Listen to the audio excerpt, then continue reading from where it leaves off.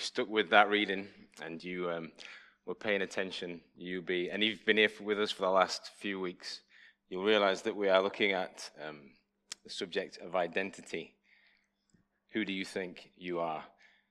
And you're thinking, you promised that we would be reading the scriptures and then be explaining what I'm like in 2022. You'd be helping me explain what I'm really like and what I'm really all about. And I think I just heard, because I was only half listening because that was a very long reading, but I think I just heard something about cows from 2,000, 3,000 years ago. Cows and the direction that they were traveling being the determining factor for whether there's a God or not. I think I just heard that in the back of my mind. I think I just heard something about somebody telling somebody to go and make some tumors. I can't even imagine if it was a blacksmith or some, I don't know who would be doing that kind of job. I can't even imagine how that would go. And you're thinking to yourself,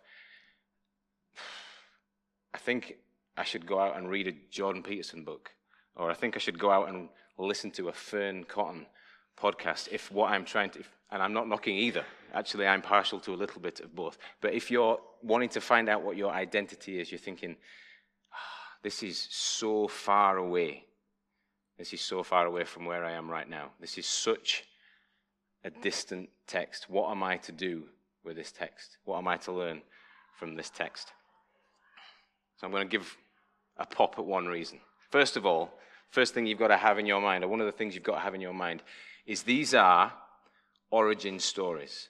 These are fireside, around the campfire, people living in exile, God's people away in Babylon, most likely, telling stories that remind themselves.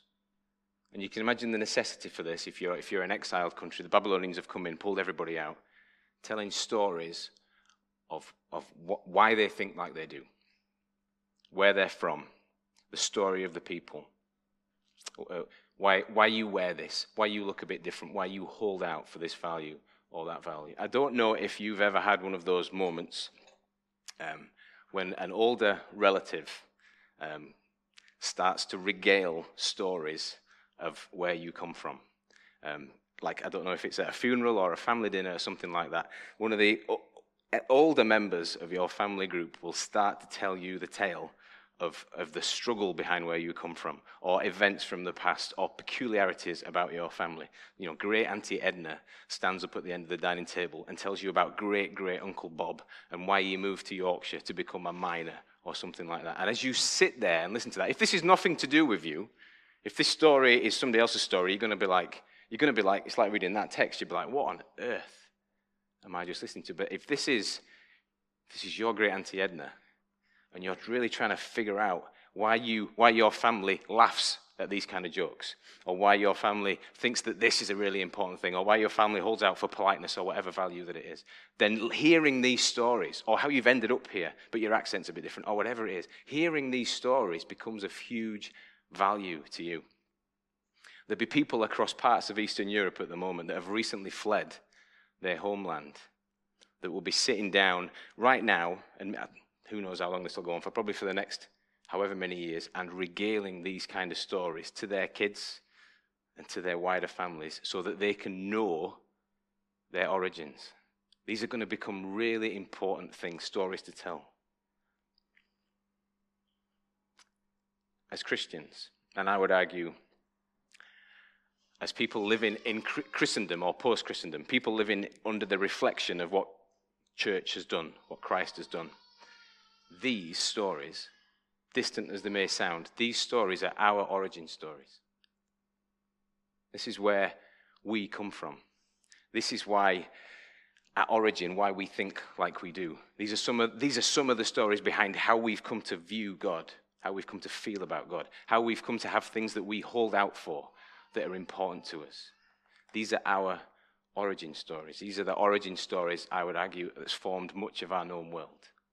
So I would say, even though it's hugely distant, even though it sounds like it's your old Auntie Edna talking about your great Uncle Bob and going off on one, frankly, these are hugely significant stories for us because they explain who we are. So I'm going to go through it super quick, so the tech team are going to have to be all over it. I don't know who's on, I don't know who's on tech today, but we're going to do it like in a nutshell. So that was a lot of reading, and I'm just going to try and like fire through it. I'm going for like 4 or 5 minutes, something like that. Sometimes I fail when I set myself that kind of target. So it's like hold on to your hats, try and consume as much as you can. We're going to get as much of the tech on the board is that a board? Whatever that is. On the board.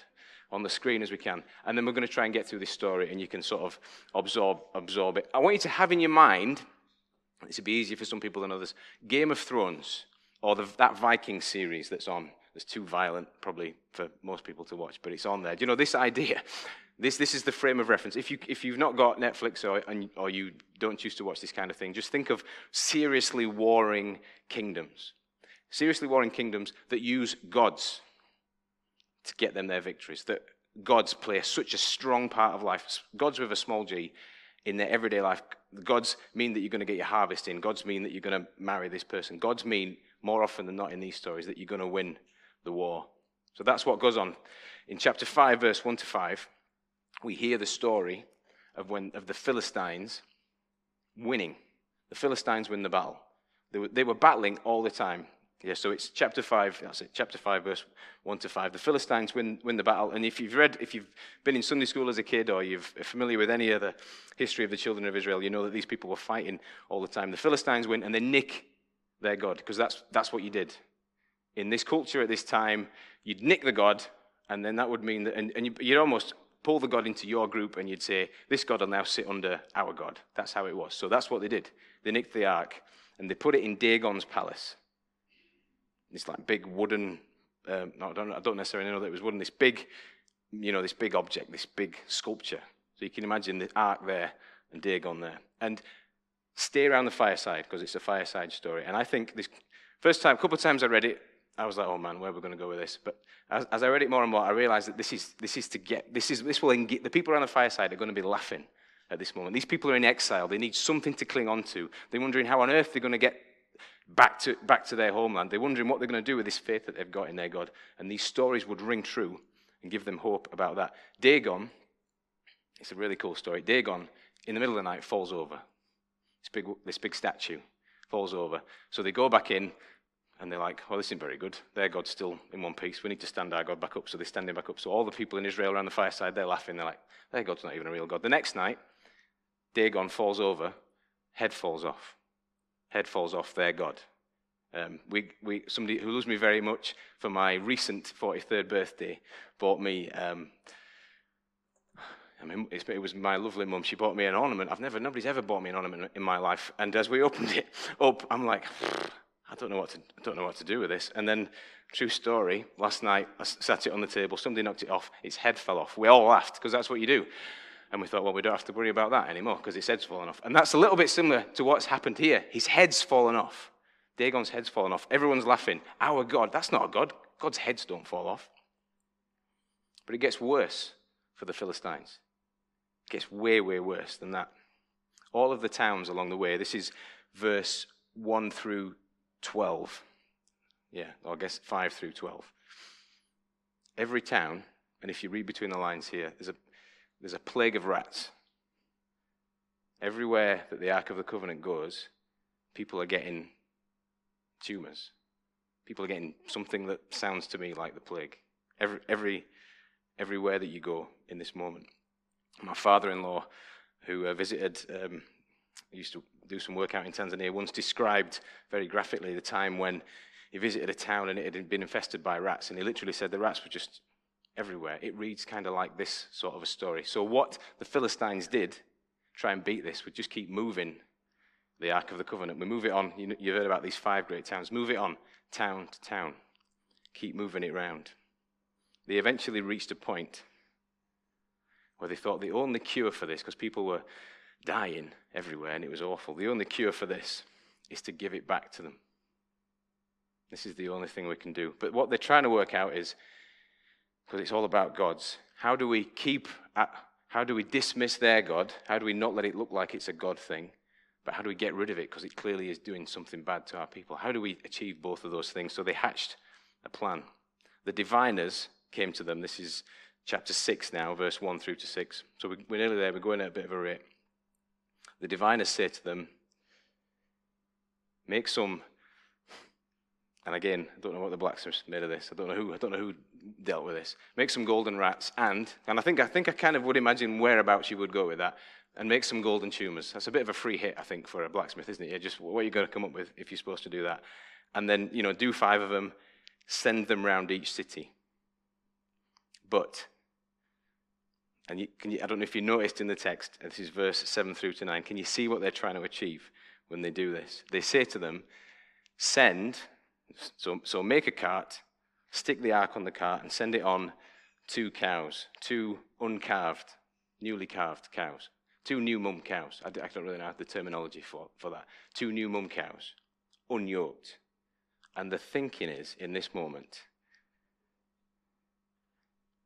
and I guess what they say is, if they go straight back to Israel, then we know that it's God. If they go straight back to Israel, we know that it's God. If they waver at all, we'll know that it's not really God. But they hatch the plan to make it fail. They hatch the plan, so of course, these cows aren't going to go there. They're new mum cows. They're going to get halfway down the road. They've never been hitched together, yoked, as in when you put like the yoke on top of the cow so you can plow the field. They're going to just kick off.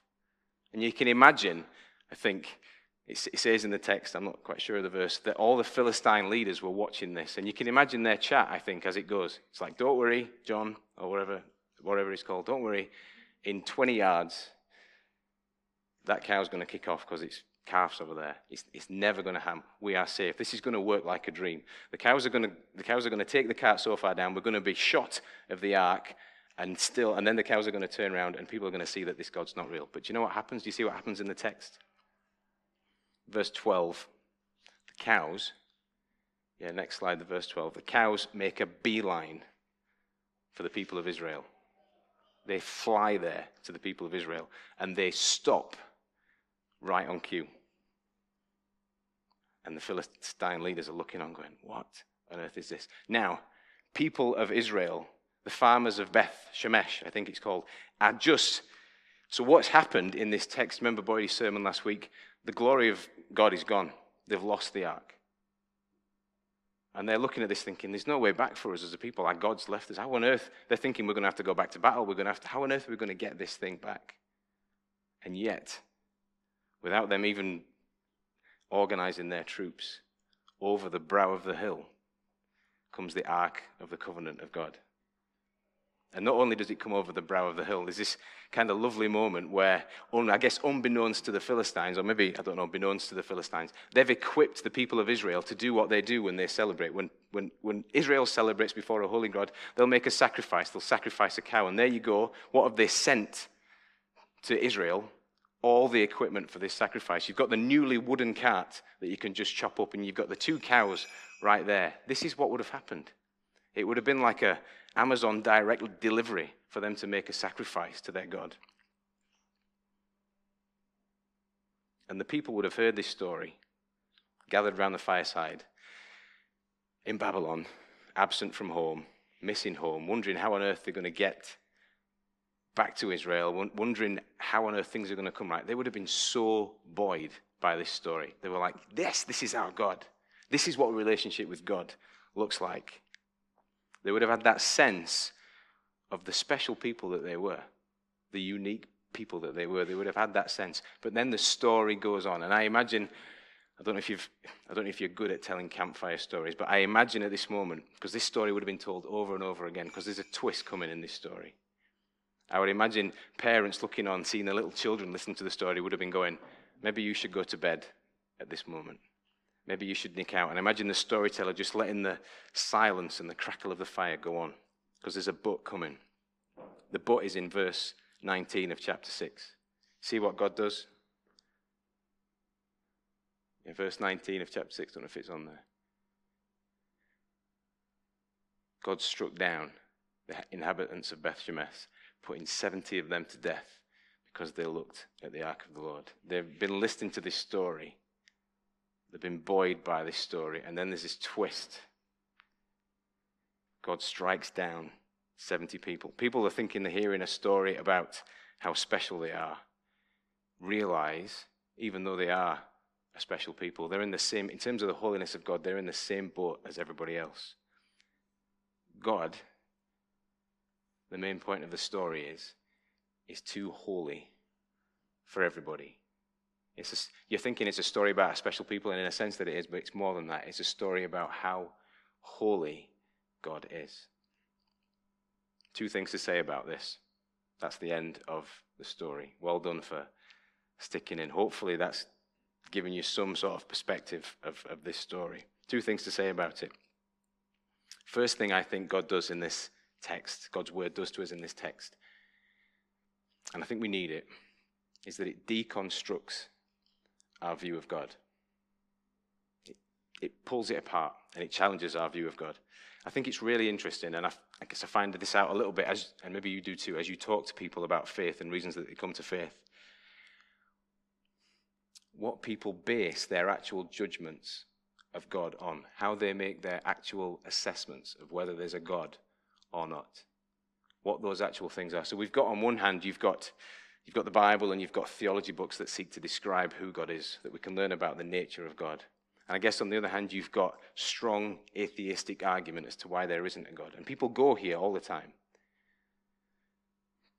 Maybe it's just the people of Cass that I talk to. Maybe it's just the people around here.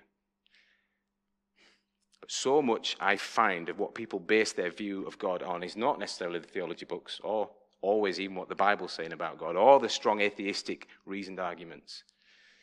It's the everyday, almost insignificant moments. It's whether I'm doing well, whether I'm doing badly. It's the same stuff that's going on in this text. We consider him, as the Philistines did, only when the going gets tough. We consider the merits of God in our life when things get really tough. There's that line from Travis, "Why does it always rain on me?" Hopefully this line transcends more than just people from the 90s. Why does it always rain on me? Is it because I lied when I was 17? There's this idea that we get to thinking about the divine when we reflect on if things are going wrong for us. So much of what we think about God can just be based on when it gets tough. Is there a God because it gets tough? Is God there for me now that it's tough? So much of our theology is done in just how it affects us. We base our opinion of God on how strong we are, or how strong things are going for God at the moment. So in the text we saw the Philistines think that they needed to stand their God up to be stronger than the other God. We saw the Israelites thinking we need to win a battle to get this thing back. So much of, I think, how we hang on to God, how we view God, is based on almost those kind of trivialities. How strong we are in the moment, how our faith's going.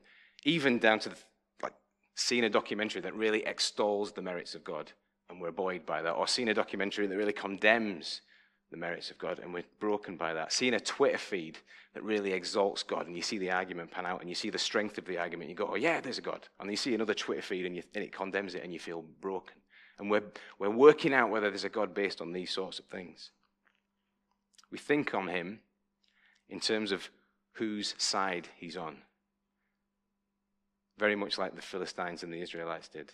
We're thinking about the things that we want to do, and we base our decisions on God and whether he's real, or what we're going to do with him based on whether the thing that we want to do, the thing that's on our agenda, and we see, I guess, political leaders and national leaders do this kind of thing all the time and say, yeah, we're going to do this, and God's with us in this. And this is how we sort of work out where God is. And I think in this text, and obviously that's not all there is to the working out of God, but I think it sums up a lot. It sums up a lot of where I've been in my 40-odd years.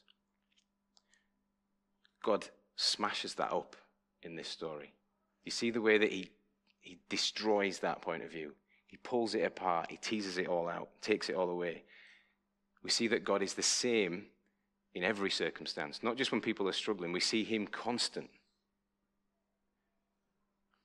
It doesn't affect whether he's there if we're going through a tough time. He's there, constant. He doesn't need us to be doing well for him to be real. See the way that he wins his own battles? He doesn't need the Israelites to come and save him. I mean, Christian life is a lot about that, and it's going to be a lot about that for the Israelites, but God doesn't need them to do that. He comes over the hill on his own. It's amazing. He's completely impartial. Yeah, these people are holy.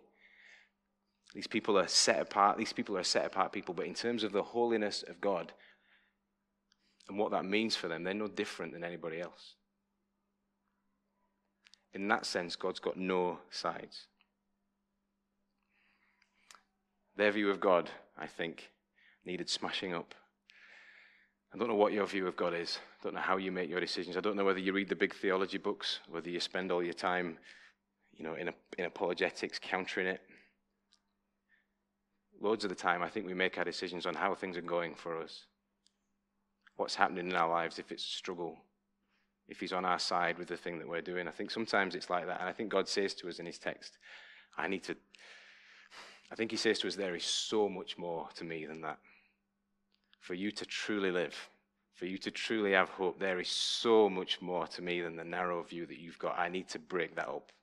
You need to see again me coming over the brow of that hill, you thinking that you need to win the battle for me, and me just bringing you that victory. You need to see again the way that I provide out of the blue, almost Amazon style, a sacrifice for your joy and your comfort and your victory. You need to see that it's me that's doing that. This is the first thing I think God wants us to do in this text. He says, let me just try and break down. Let me try and deconstruct this view of me that you've constructed, because there's so much more to me than that. The second thing that I think he does, and I love this because I love stories, and I think some of these texts are about stories. He doesn't just deconstruct it, he takes it somewhere, he builds it back up, he reconstructs their view of God. And I think story, so there's all sorts of ways to educate, but I don't know about you, I don't get on very well when somebody just reads out a bunch of stuff that I've got to memorize. I can recall all sorts of things with great detail if I'm watching it in a film, and it's more than that, I can really grasp stuff. When you enter into a story, I think that's why we learn a lot from movies and things like that and books, because we immerse ourselves. When you hear the story, you become empathetic towards the characters, and you can learn incredible things. I would be careful watching romantic comedies, because of genuinely, I've learned this lesson the hard way, because of the serious lessons that can come at the end of them. You start watching the romantic comedy, and you start off by saying, yeah, I see that I'm a bit like this. They get under your skin. You look at the man-woman relationship, you look at how the dynamics work out, and you say, yeah, I'm a bloke, or I'm a lady, I do this. Oh yeah, I do that. And then, you see, they write them so well, they've got you. You're hooked. You start saying stuff like, yeah, I do that. And once they've got you, you are totally susceptible to being exposed. And if you're watching this as a couple or something like that, in romantic comedies, you get nudges across the couch because people go, oh yeah, you do that all that time. You can get the sharp lessons. And as you watch the story come along, you're vulnerable at the end, the climactic end, to whatever the big moral lesson they want to tell you is, because you're engaged in the story. They've taken you along the line. That's exactly what happened with the people of Israel in this story. It's almost like God pours, or the storyteller, who is God, pours honey in their ear. Listen to this. This is what it's like to have a relationship with me. And everybody's on board, and everyone's listening and said, yeah, this is what God does. This is what it's like to be with God. He fights our battles. We're a special people. And then you get to that point, and he says, yeah. And then 70 people were killed because they looked in at the Ark of the Covenant. And he drops the bomb. And all the way through, you're thinking it's a story about you being blessed, or about the special relationship you've got. And God drops the bomb and says, yeah, this is really about holiness. And you can't ignore it, because you've been sucked in by the story.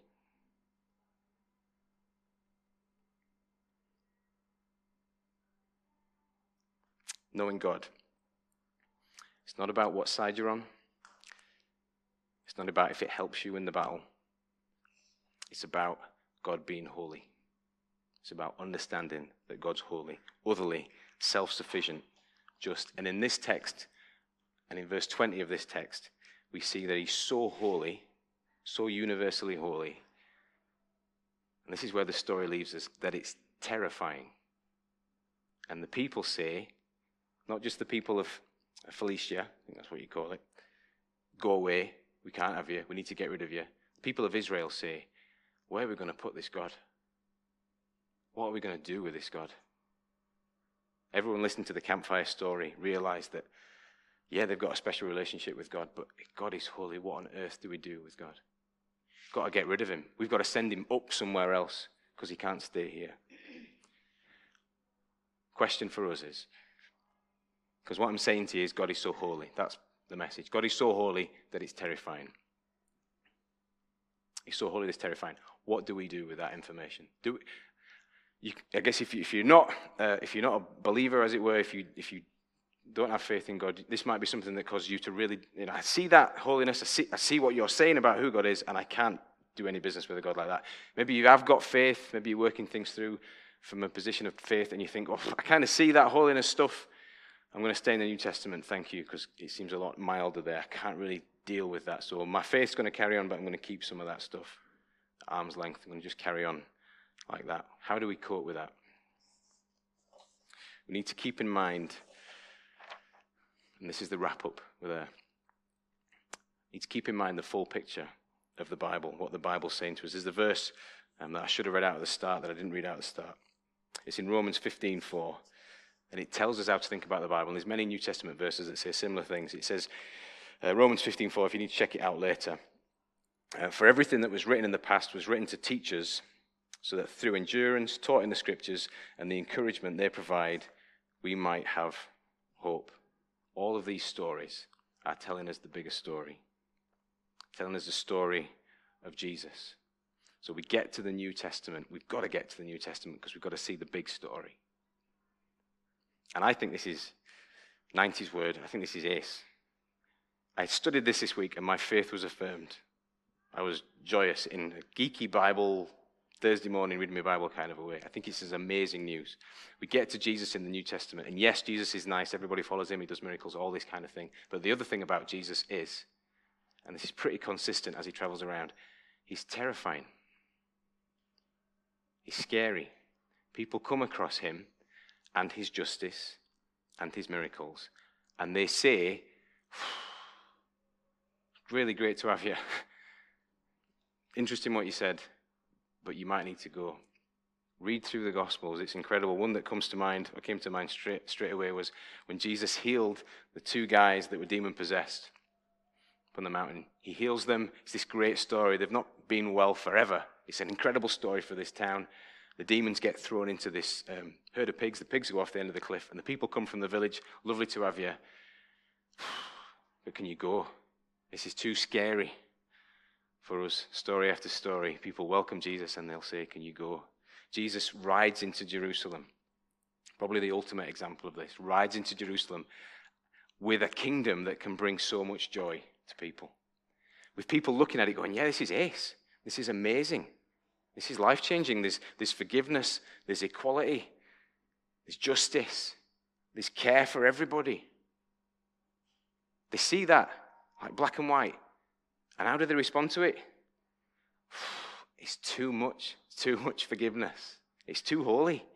Too much justice. It blows them away. And what do they do with him? They say, we can't have this man to reign over us. They get rid of him. He's got, in that sense, no sides. He's perfectly just. He can look after himself. And the people say, who can stand this?